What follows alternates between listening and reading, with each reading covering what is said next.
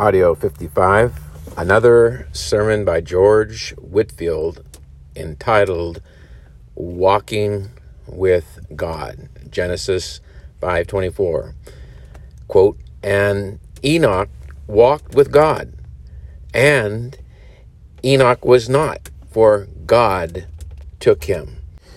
Before we begin the reading of George Whitefield's sermon, let us remind ourselves of the influence George Whitefield had upon our American colonists from 1740 to 1770, with George Washington, John Adams, Thomas Jefferson, James Madison, and our founding fathers being just young kids and young adults during this time period.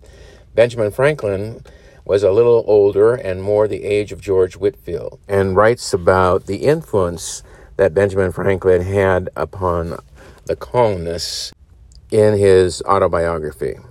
Now, let me quote from Benjamin Franklin's autobiography.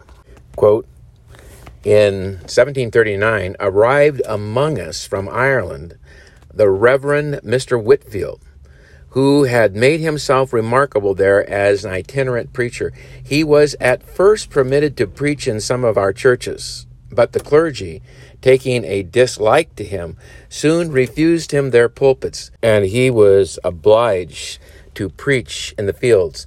The multitudes of all sects and denominations that attended his sermons were enormous, and it was the matter of speculation to me, who was one of the number, to observe the extraordinary influence of his oratory on his hearers, and how much they admired and respected him, notwithstanding his common abuse of them, by assuring them they were naturally half beasts and half devils. It was wonderful to see the change soon made in the manners of our inhabitants. From being thoughtless or indifferent about religion, it seemed as if all the world were growing religious, so that one could not walk through the town in an evening without hearing psalms sung in different families of every street. The following instance will show something of the terms on which we stood. Upon one of his arrivals from England at Boston, he wrote to me that he should come soon to Philadelphia, but knew not where he could lodge. When there, as he understood, his old friend and host, Mr. Benezat, was removed to Germantown, my answer was, "You know my house. If you can make shift with its scanty accommodations, you will be most heartily welcome." He replied that if I made that kind of offer for Christ's sake, I should not miss of a reward. And I returned, "Don't let me be mistaken. It was not for Christ's sake, but for your sake." One of our common acquaintance loosely remarked that, knowing it to be the custom of the saints, when they received any favor, to shift the burden of the obligation from off their own shoulders and place it in heaven, I had contrived to fix it on earth. The last time I saw Mr. Whitefield was in London, when he consulted me about his orphan house concern and his purpose of appropriating it to the establishment of a college. He had a loud and clear voice and articulated his words and sentences so perfectly that he might be heard and understood at a great distance, especially as his audience, however numerous, observed the most exact silence. He preached one evening from the top of the courthouse steps, which are in the middle of Market Street, and on the west side of 2nd Street, which crosses it at right angles. Both streets were filled with his hearers to a considerable distance. Being among the hindmost in Market Street, I had the curiosity to learn how far he could be heard by retiring backwards down the street towards the river, and I found his voice distinct till I came near Front Street, when some noise in that street obscured it.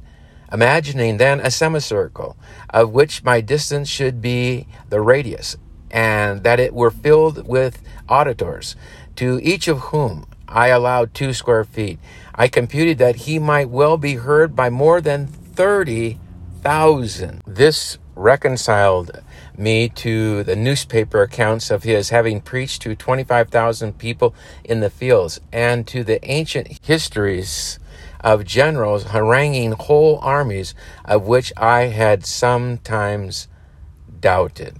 Now let us commence with George Whitefield's sermon entitled Walking with God. George Whitefield begins with a scripture. Genesis chapter 5, verse 24.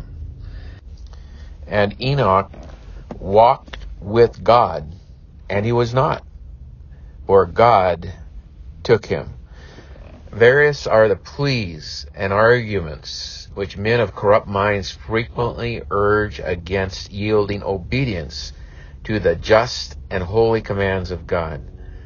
But perhaps one of the most common objections that they make is this, that our Lord's commands are not practicable, because contrary to flesh and blood, and consequently that he is an hard master, reaping where he has not sown, and gathering where he has not strewed. These, we find, were the sentiments entertained by that wicked and slothful servant mentioned in the 25th of St. Matthew, and are undoubtedly the same with many which are maintained in present and wicked adulterous generation. The Holy Ghost, foreseeing this, hath taken care to inspire holy men of old to record the examples of many holy men and women who, even under the Old Testament dispensation, were enabled cheerfully to take Christ's yoke upon them, and counted his service perfect freedom. The large catalog of saints, confessors, and martyrs drawn up in the 11th chapter to the Hebrews abundantly evidences the truth of this observation. What a great cloud of witnesses have we there presented to our view, all eminent for their faith, but some shining with a greater degree of luster than do others. The proto-martyr Abel leads the van, and next to him we find Enoch mentioned, not only because he was next in order of time, but also on account of his exalted piety. He is spoken of in the next words of the text in a very extraordinary manner. We have here a very short but very full and glorious account both of his behavior in this world and the triumphant manner of his entry into the next. The former is contained in these words, and Enoch walked with God. The latter in these, and he was not, for God took him. He was not, that is, he was not found. He was not taken away in the common manner. He did not see death, for God had translated him, Hebrews 11:5. Who this Enoch was does not appear so plainly. To me, he seems to have been a person of public character. I suppose, like Noah, a preacher of righteousness, and, if we may credit the Apostle Jude, he was a flaming preacher. For he quotes one of his prophecies, wherein he saith, Behold, the Lord cometh with 10,000s of his saints, to execute judgment upon all, and to convince all that are ungodly among them of all their ungodly deeds, which they have ungodly committed, and of their hard speeches, which ungodly sinners have spoken against him. But whether a public or private person, he was a noble testimony given him in the lively oracles. The author of the epistle to the Hebrews saith that before his translation, he had this testimony that he pleased God. And his being translated was a proof of it beyond all doubt. And I would observe that it was wonderful wisdom in God to translate Enoch and Elijah under the Old Testament dispensation. That hereafter, when it should be asserted that the Lord Jesus was carried into heaven, it might not seem a thing altogether incredible to the Jews, since they themselves confessed that two of their own prophets had been translated several hundred years before. But it is not my design to detain you any longer by enlarging or making observations on Enoch's short but comprehensive character. The thing I have in view being to give a discourse, as the Lord shall enable, upon a weighty and very important subject.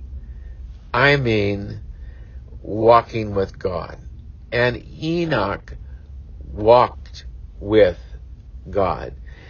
If so much as this can be truly said of you and me, after our decease, we shall not have any reason to complain that we have lived in vain.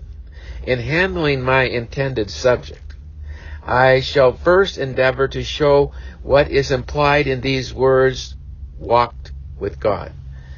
Secondly, I shall prescribe some means upon the due observance of which believers may keep up and maintain their walk with God. And thirdly, offer some motives to stir us up if we never walked with God before, to come and now walk with God. The whole shall be closed with a word or two of application. First, I am to show what is implied in these words, walked with God. Or, in other words, what are we to understand by walking with God? And first, walking with God implies that the prevailing power of the enmity, that is the hatred or the hostility of a person's heart, be taken away by the blessed Spirit of God. Perhaps it may seem a hard saying to some, but our own experience daily proves what the Scriptures in many places assert, that the carnal mind, the mind of the unconverted natural man, nay, the mind of the regenerate, so far as any part of him remains unrenewed, is enmity or hatred, not only an enemy, but enmity itself or hatred towards God. So that it is not subject to the law of God, neither indeed can it be. Indeed, one may well wonder that any creature, especially that lovely creature, man, made after his Maker's own image, should ever have any enmity or hatred, much less a prevailing enmity or hatred against that very God in whom he lives and moves and hath his being. But alas, so it is. Our first parents contracted it when they fell from God by eating the forbidden fruit, and the bitter and malignant contagion of it hath descended to and quite overspread their whole posterity. This enmity or hatred discovered itself in Adam's endeavoring to hide himself in the trees of the garden when he heard the voice of the Lord God, instead of running with an open heart, saying, "Here I am." Alas, he now wanted no communion with God. Still more discovered his lately contracted enmity or hatred by the excuse he made to the Most High. "This woman thou gavest to be with me, she gave me of the tree, and I did eat." By saying thus, he in effect lays all the fault upon God, as though he had said, If thou hadst not given me this woman, I had not sinned against thee. So thou, God, may thank thyself for my transgression. In the same manner, this enmity or hatred works in the hearts of Adam's children. They now and again find something rising against God and saying even unto God, What doest thou? This enmity scorns any lesser competitor than God himself, as the learned Dr. Owen. This command of enmity rising out of our heart is like that of the Assyrians in respect to Ahab. Shoot only at the king Ahab, and it strikes against everything that has the appearance of real piety, as the Assyrians shot at Jehoshaphat in his royal clothes. But the opposition ceases when it finds that it is only an appearance, as the Assyrians left off shooting at Jehoshaphat when they perceived it was not Ahab they were shooting at. This enmity or hatred discovered itself in accursed Cain. He hated and slew his brother Abel because Abel loved, and it was peculiarly favored by his God.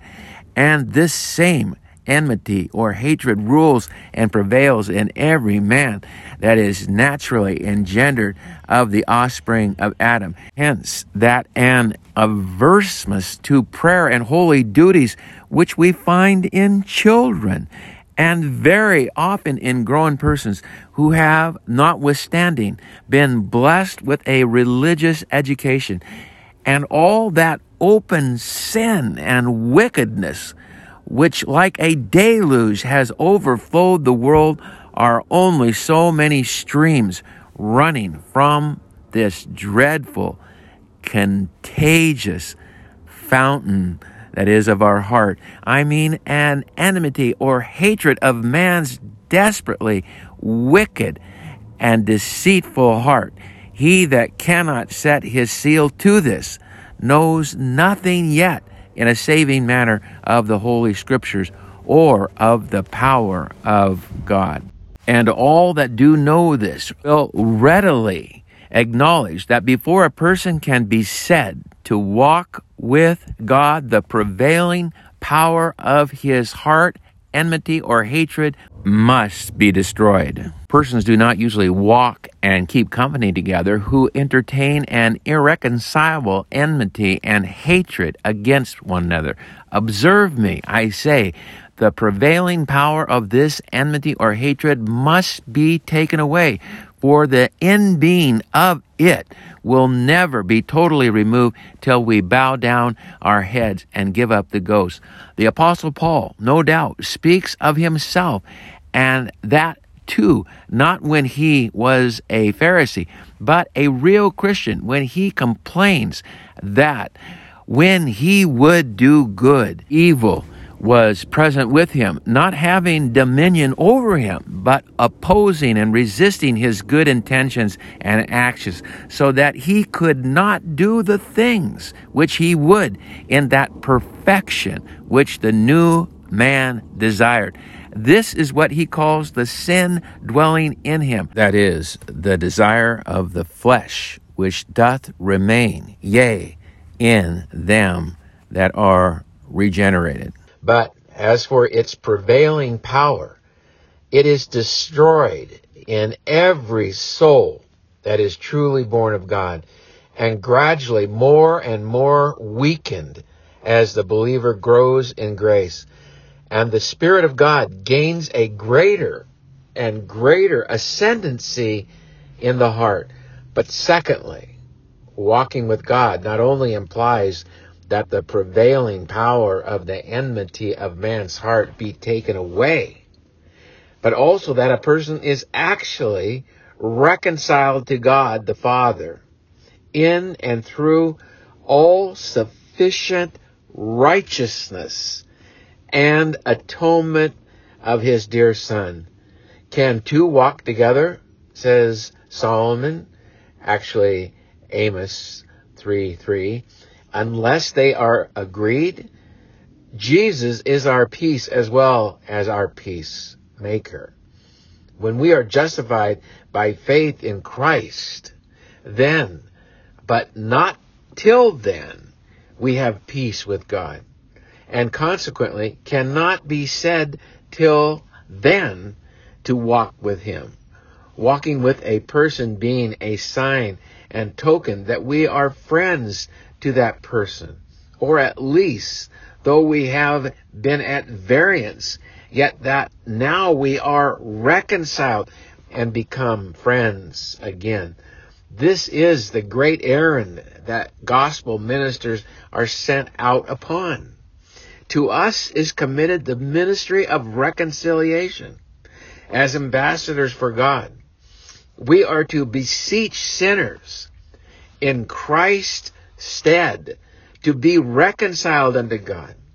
And when they comply with the gracious invitation and are actually by faith brought into a state of reconciliation with God, then, and not until then, may they be said so much as to begin to walk with God.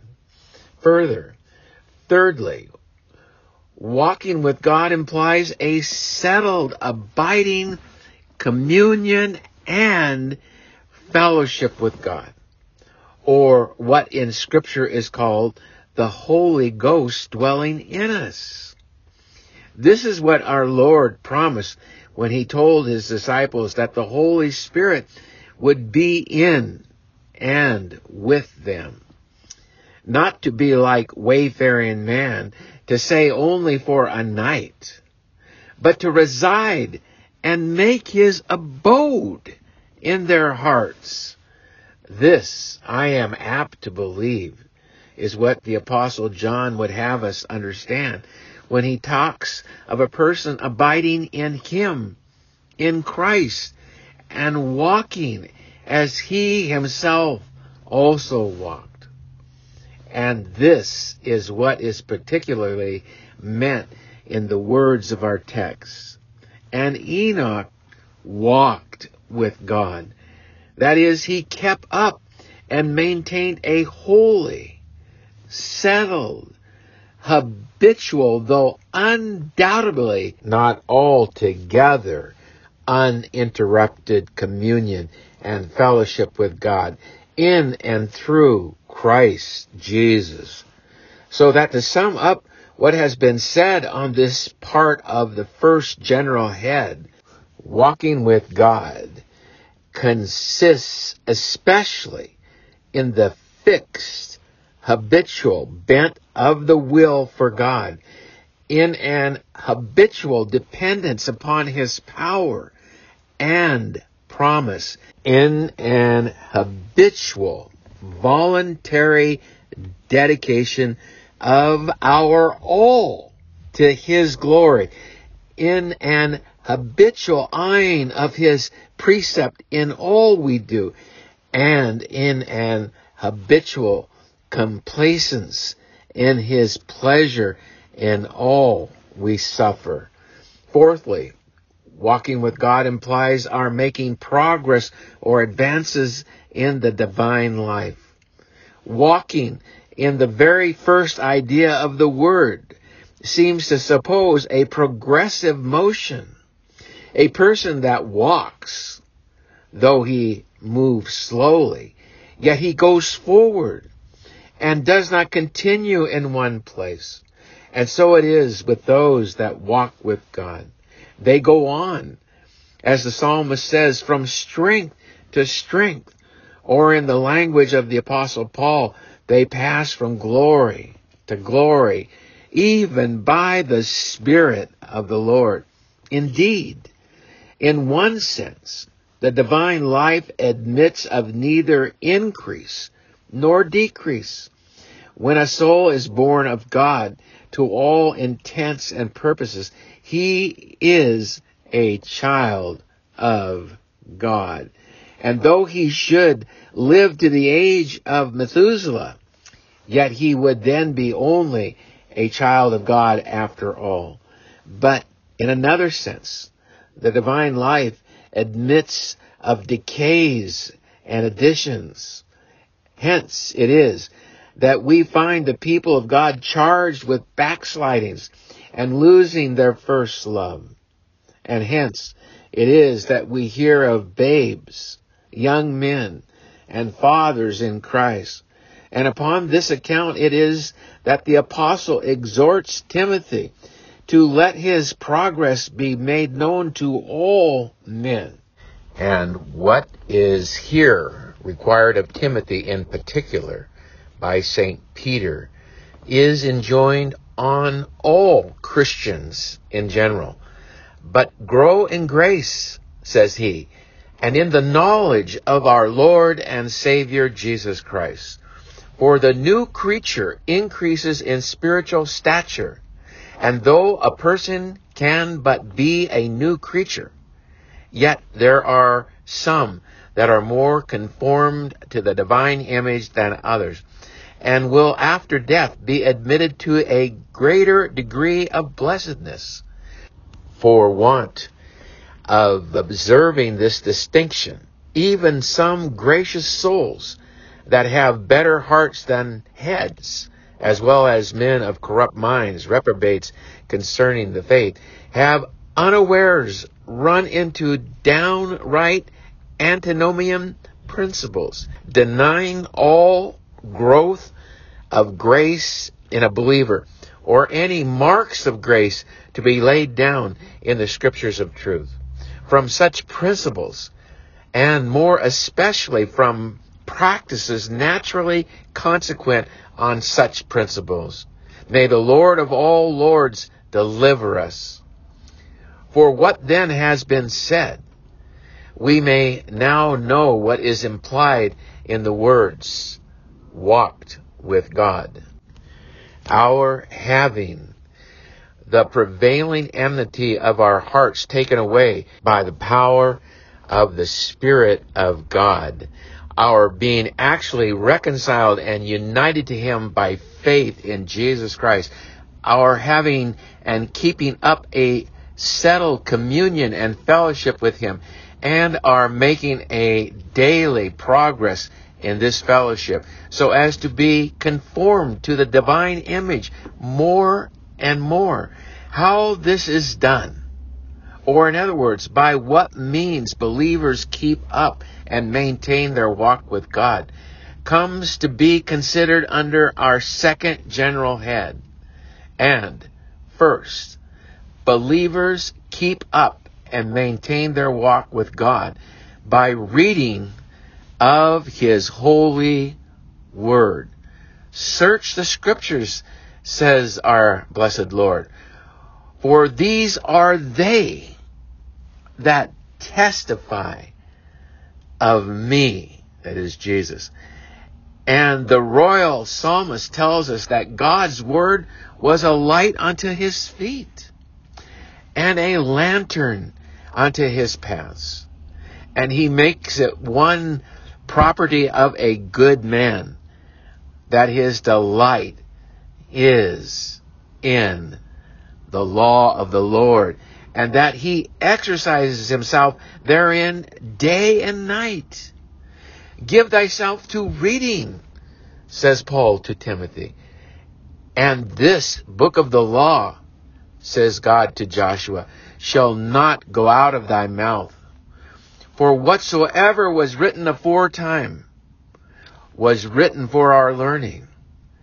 And the word of God is profitable for reproof, for correction, and for instruction in righteousness, and every way sufficient to make every true child of God thoroughly furnished unto every good work.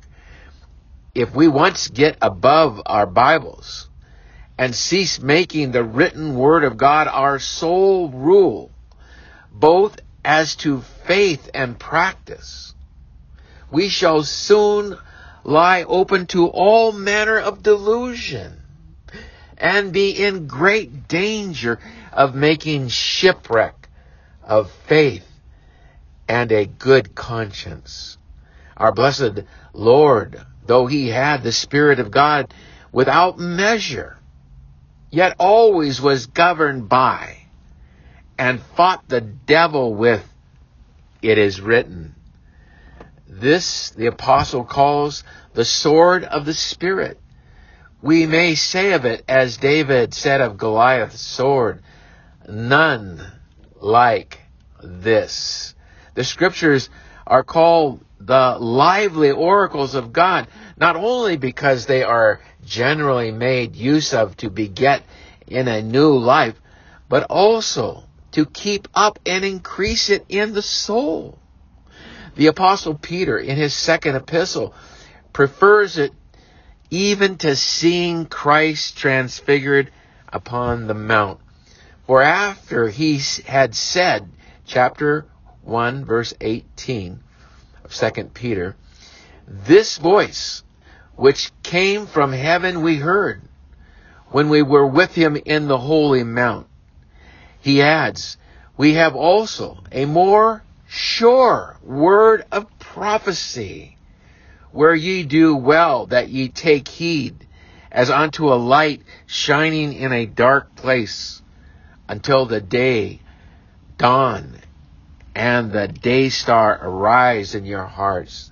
That is, till we shake off these bodies and see Jesus face to face. Till then, we must see and converse with him through the glass of his word. We must make his testimonies our counselors, and daily, with Mary, sit at Jesus' feet, by faith hearing his word. We shall then, by happy experience, find that they are spirit and life, meat indeed and drink indeed to our souls. Secondly, believers keep up and maintain their walk with God by secret prayer. The Spirit of grace is always accompanied with the spirit of supplication. It is the very breath of the new creature, the fan of the divine life, whereby the spark of the holy fire kindled in the soul by God is not only kept in, but raised into a flame. A neglect of secret prayer has been frequently an inlet to many spiritual diseases and has been attended with fatal consequences. Origen observed that the day he offered incense to an idol, he went out of his closet without making use of secret prayer. It is one of the most noble parts of the believer's spiritual armor. Praying always, says the apostle, with all manner of supplication. Watch and pray, says our Lord, that ye enter not into temptation. And he spake a parable that his disciples should pray and not faint. Not that our Lord would have us always upon our knees or in our closets to the neglect of our other relative duties. But he means that our souls should be kept in a praying frame, so that we might be able to say, as a good man in Scotland once said to his friends on his deathbed, "Could these curtains or could these walls speak, they would tell you what sweet communion I have had with my God here." Oh, prayer! Prayer! It brings and keeps God and man together. It raises man up to God and brings God down to man. If you would there, oh believers, keep up your walk with God, pray. Pray without ceasing. Be much in secret. Set prayer. And when you are about the common business of life, be much in ejaculatory prayer and send from time to time short letters post to heaven upon the wings of faith. They will reach the very heart of God and return to you again loaded with spiritual blessings. Thirdly, holy and frequent meditation is another blessed means of keeping up a believer's walk with God.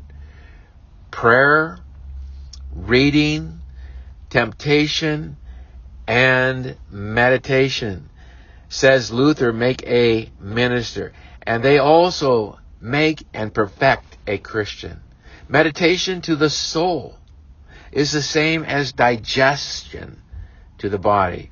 Holy David found it so, and therefore he was frequently employed in meditation, even in the night season.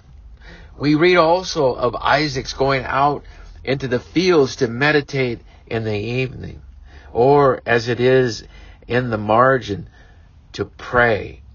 For meditation is a kind of silent prayer, whereby the soul is frequently, as it were, carried out of itself to God, and in a degree made like unto blessed spirits, who by a kind of immediate intuition always behold the face of our Heavenly Father.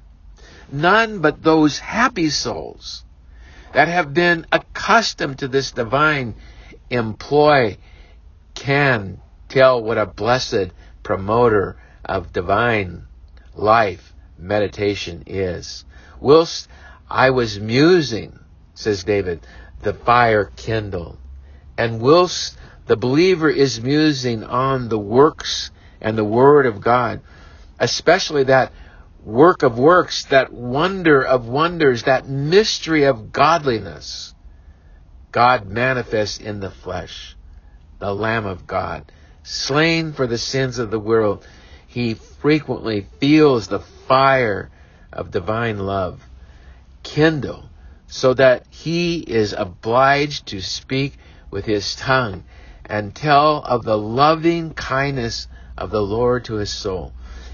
Be frequent, therefore, in meditation, all ye that desire to keep up and maintain a close and uniform walk with the Most High God. Fourthly, believers keep up their walk with God by watching and noting his providential dealings with them. If we believe the Scriptures, we must believe what our Lord hath declared therein, that the very hairs of his disciples' heads are all numbered, and that a sparrow does not fall to the ground, either to pick up a grain of corn, or when shot by a fowler, without the knowledge of our Heavenly Father. Every cross has a call in it, and every particular dispensation of divine providence has some particular end to answer in those to whom it is sent. If it be of an afflictive nature, God does thereby say, my son, keep thyself from idols. If prosperous, he does, as it were, by a small still voice say, my son, give me thine heart. If believers, therefore, would keep up their walk with God, they must, from time to time, hear what the Lord has to say concerning them in the voice of his providence. Thus we find that Abraham's servant, when he went to fetch a wife for his master Isaac, eyed and watched the providence of God, and by that means found out the person that was designated for his master's wife. For a little hint from providence, says pious Bishop Hall, is enough for faith to feed upon. And as I believe it will be one part of our happiness in heaven to take a view of and look back upon the various links of the golden chain which drew us there. So those that enjoy most of heaven below, I believe, will be the most minute in remarking God's various dealings with them in respect to his providential dispensations here on earth. Fifthly, in order to walk closely with God, his children must not only watch the motions of God's providence without them, but the motions also of his blessed Spirit in their hearts. As many as are the sons of God are led by the Spirit of God, and give up themselves to be guided by the Holy Ghost, as a little child gives its hand to be led by a nurse or parent. It is no doubt in this sense that we are to be converted and become like little children. And though it is the quintessence of enthusiasm to pretend to be guided by the Spirit without the written word, yet it is every Christian's bounded duty to be guided by the Spirit in conjunction with the written word of God. Watch, therefore, I pray you, O believers, the motions of God's blessed Spirit in your souls, and always try the suggestions or impressions that you may at any time feel by the unerring rule of God's most holy word.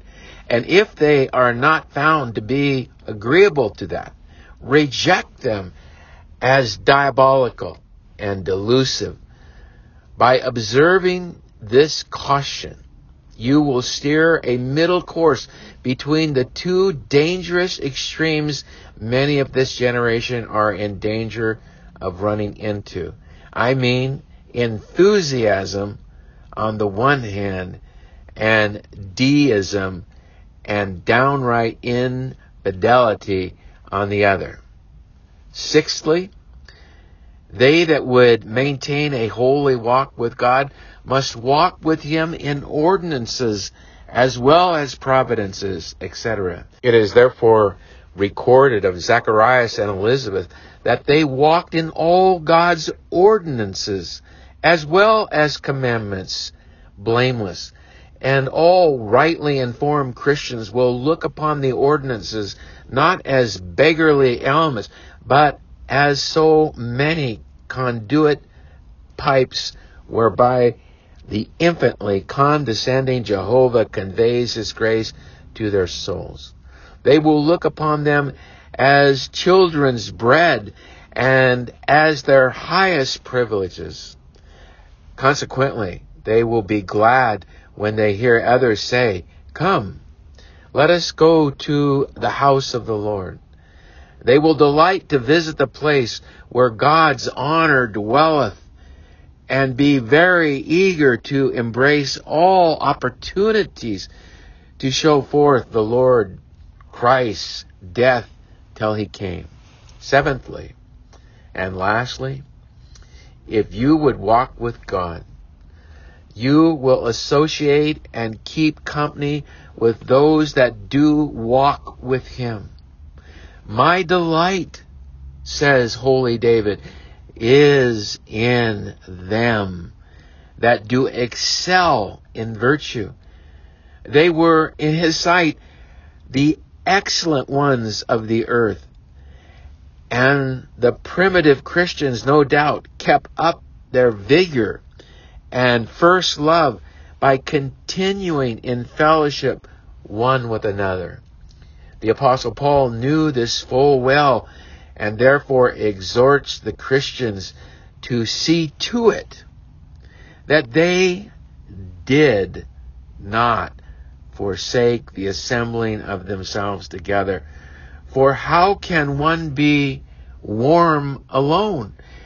And has not the wisest of men told us that as an iron sharpeneth iron, so doth the countenance of a man his friend?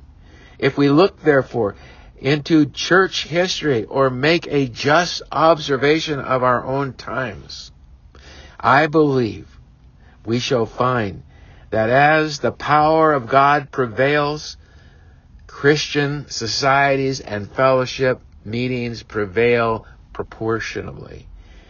And as one decays, the other insensibly decayed and dwindled away at the same time. So necessary it is for those that would walk with God and keep up the life of religion to meet together as they have opportunity in order to provoke one another to love and good works. Proceed we now to the third general thing proposed, to offer some motives to excite all to come and walk with God. And first, walking with God is a very honorable thing. This generally is a prevailing motive to persons of all ranks, to stir them up to any important undertaking. Oh, that it may have its due weight and influence with you in respect to the matter now before us. I suppose you would all think it a very high honor to be admitted into an earthly prince's privy council, to be trusted with his secrets, and to have his ear at all times and at all seasons. It seems Haman thought it so when he boasted, that is in the book of Esther, chapter 5, verse 11. Haman thought it so when he boasted that besides his being advanced above the princes and servants of the king, yea, moreover, Esther the queen did let no man come in with the king unto the banquet that she had prepared, but myself. And tomorrow am I invited unto her also with the king. And with afterwards a question was put to this same Haman, chapter 6, verse 6. What shall be done unto the man whom the king delighteth to honor?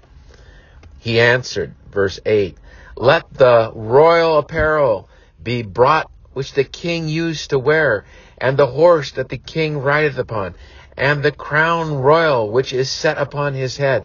And let this apparel and horse be delivered to the hand of one of the king's most noble princes, that they may array the man withal whom the king delighteth to honor, and bring him on horseback through the street of the city, and proclaim before him, thus shall it be done to the man whom the king delighteth to honor.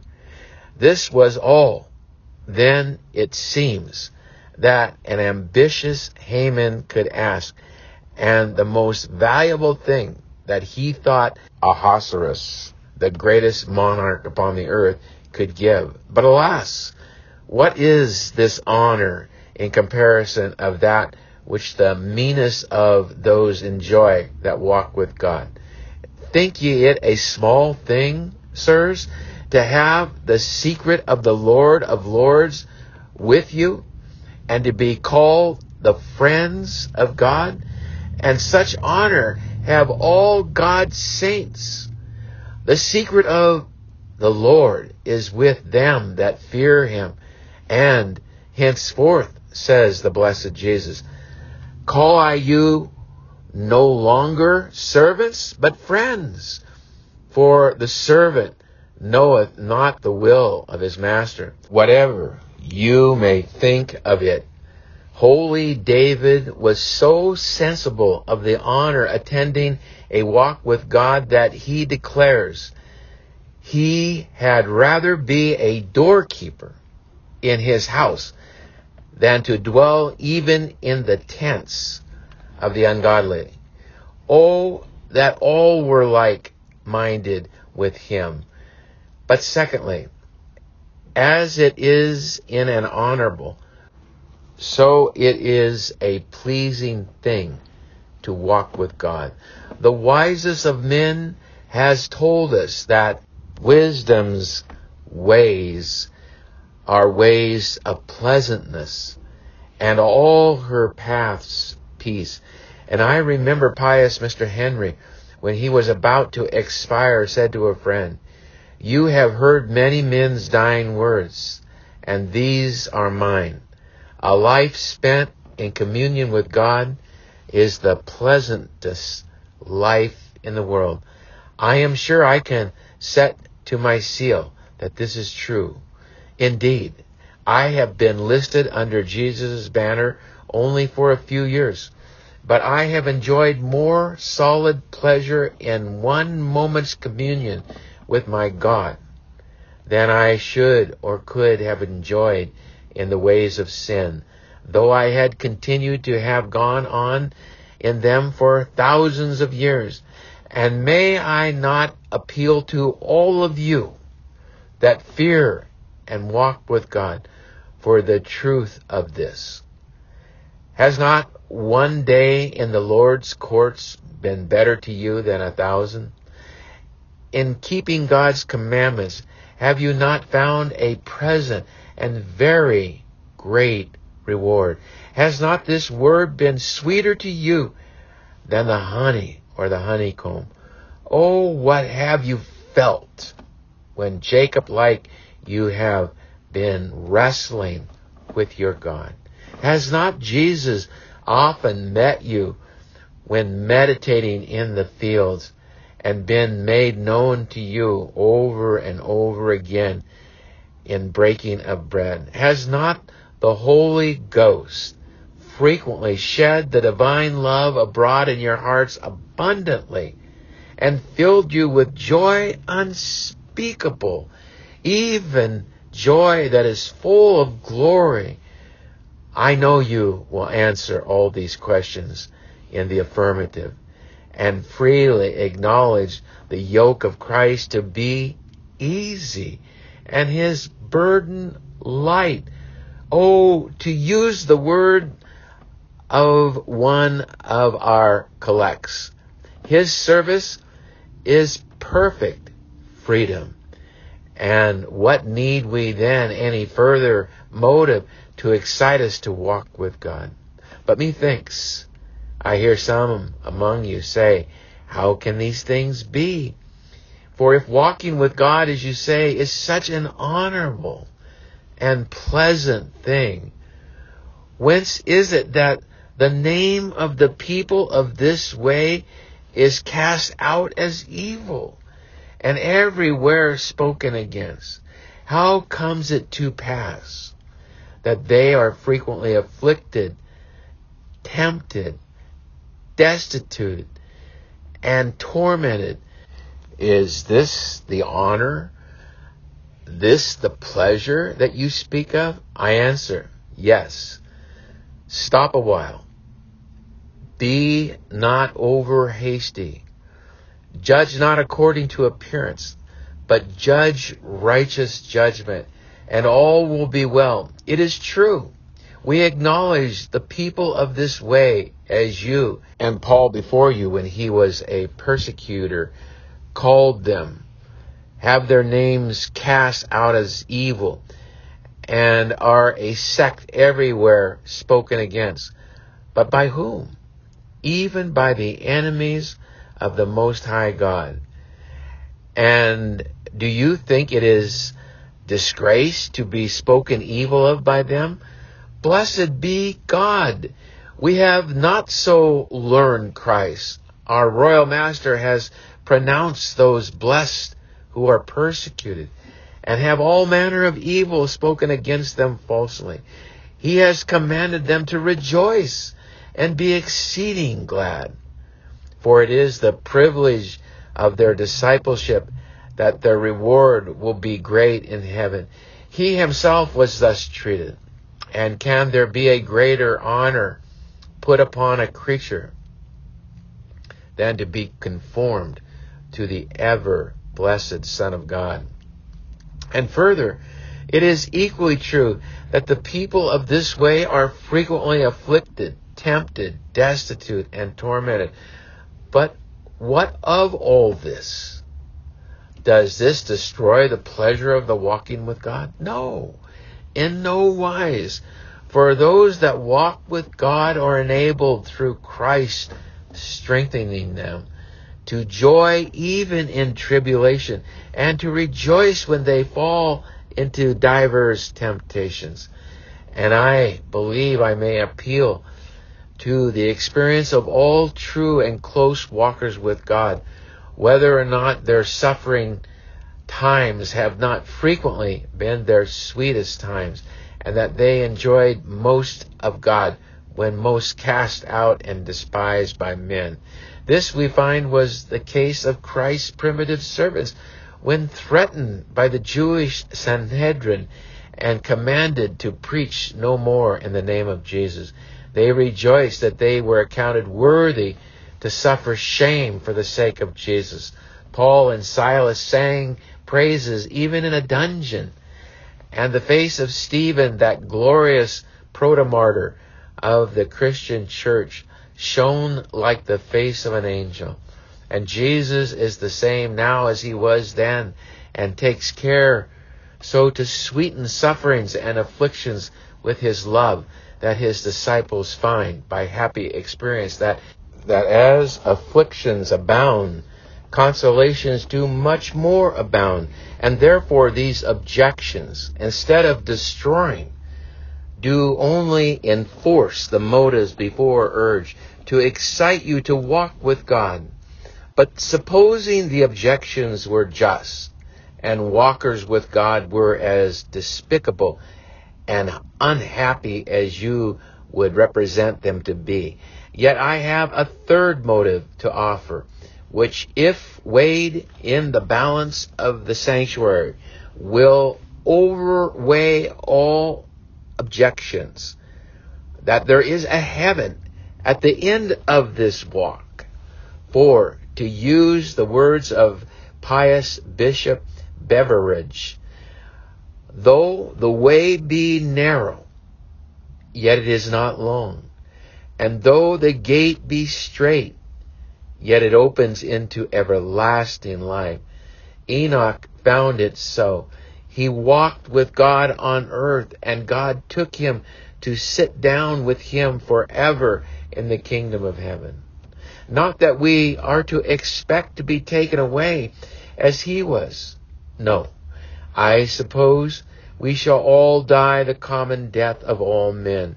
But after death, the spirits of those who have walked with God shall return to God that gave them. And at the morning of the resurrection, soul and body shall be forever with the Lord. Their bodies shall be fashioned like unto Christ's glorious body, and their souls filled with all the fullness of God.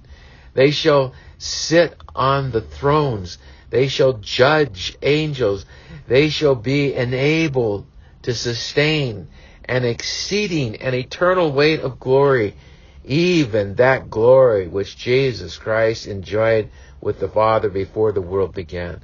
Oh, gloriam quantum et qualum, said the learned Arndt, just before he bowed down his head and gave up the ghost. The very thought of it is enough to make us wish to leap our 70 years, as good Dr. Watts expresses himself, and to make us break out into the earnest language of the royal psalmist, saying, my soul is athirst for God, yea, for the living God. When shall I come to appear in the presence of my God? I wonder not that a sense of this, when under a more than ordinary radiation and influx of divine life and love, causes some persons to faint away, and even for a time lose the power of their senses. A less sight than this, even the sight of Solomon's glory, made Sheba's queen astonished, and a still lesser sight than that, even a sight of Joseph's wagons, made holy Jacob faint, and for a while, as it were, die away. Daniel, when admitted to a distance view of this excellent glory, fell down at the feet of the angel as one dead. And if a distant view of this glory be so excellent, what must the actual possession of it be? If the first fruits are so glorious, how infinitely must the harvest exceed in glory? And now, what shall I, or indeed, what can I well say more to excite you, even you that are yet strangers to Christ, to come and walk with God?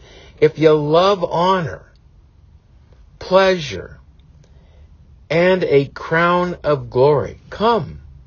Seek it where alone it can be found. Come, put ye on the Lord Jesus Christ.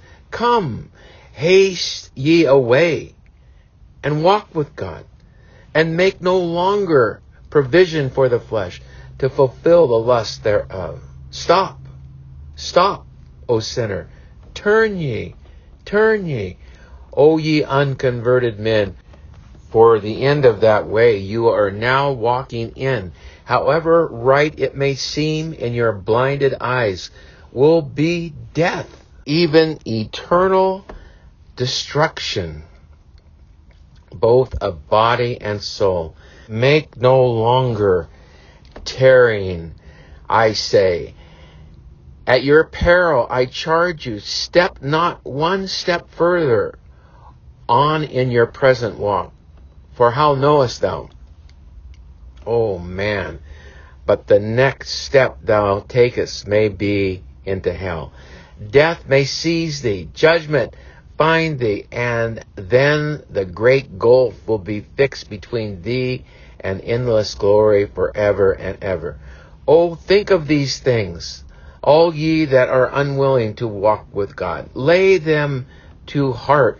Show yourselves men, and in the strength of Jesus say, farewell, lust of the flesh. I will no more walk with thee. Farewell, lust of the eye and pride of life. Farewell, carnal acquaintance and enemies of the cross. I will no more walk and be intimate with you. Welcome, Jesus. Welcome thy word. Welcome thy ordinances. Welcome thy spirit. Welcome thy people. I will henceforth walk with you. Oh, that there may be in you such a mind. God will set his almighty fiat to it and seal it with the broad seal of heaven, even the signet of his Holy Spirit. Yes, he will, though you have been walking with and following after the devices and desires of your desperately wicked hearts ever since you have been born.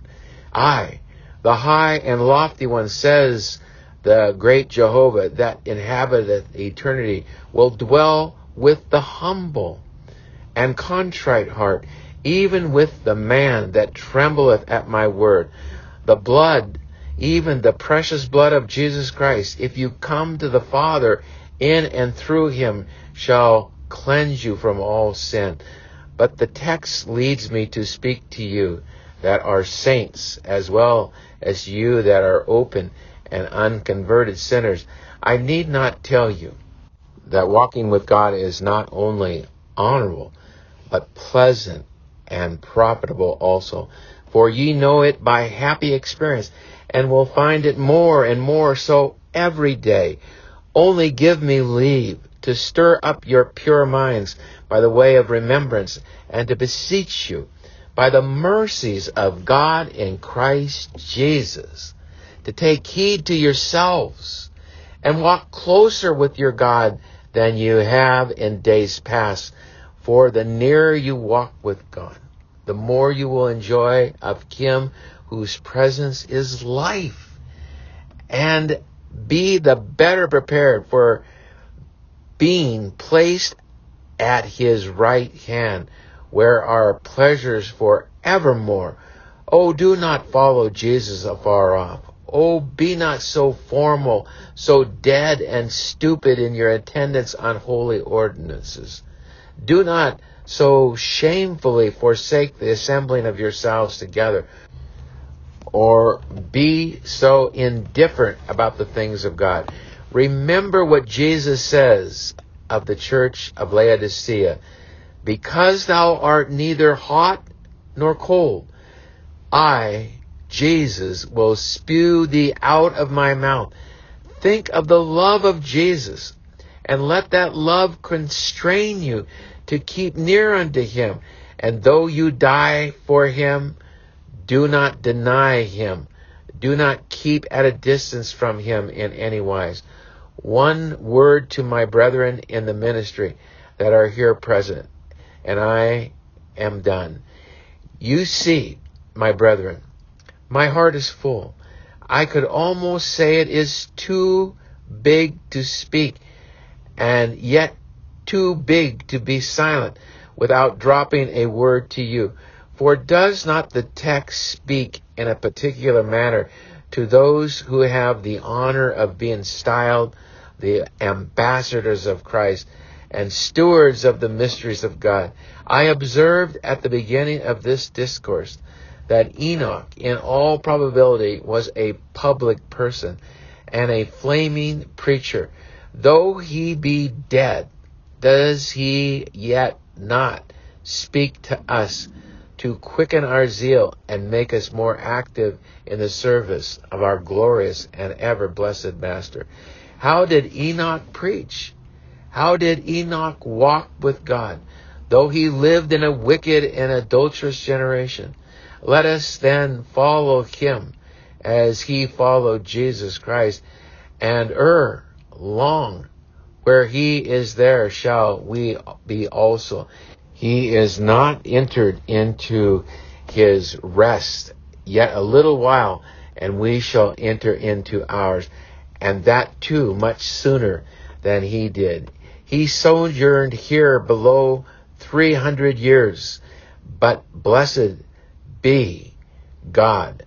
The days of man are now shortened, and in a few days our walk will be over. The judge is before the door. He that cometh will come, and will not tarry. His reward is with him, and we shall all, if we are zealous for the Lord of hosts, long shine as the stars in the firmament, in the kingdom of our heavenly Father, forever and ever. To him, the blessed Jesus and eternal Spirit, be all honor and glory now and to all eternity. Amen and amen. What can we say? George Whitefield articulates so beautifully the experience of a true believer, which is unsurprisingly rare in America today, because the Arminians, or the fast food free will theologians, control the narrative of a false salvation, and thus leaving us Americans with not only a flatlined salvation experience, but also a flatlined Christian experience, which in contrast, George Whitefield so eloquently and persuasively makes the new creation experience come alive to us. These sermons are online, and I would encourage you to read them for yourselves. May the Lord bless thee and keep thee. In the name of Jesus, amen.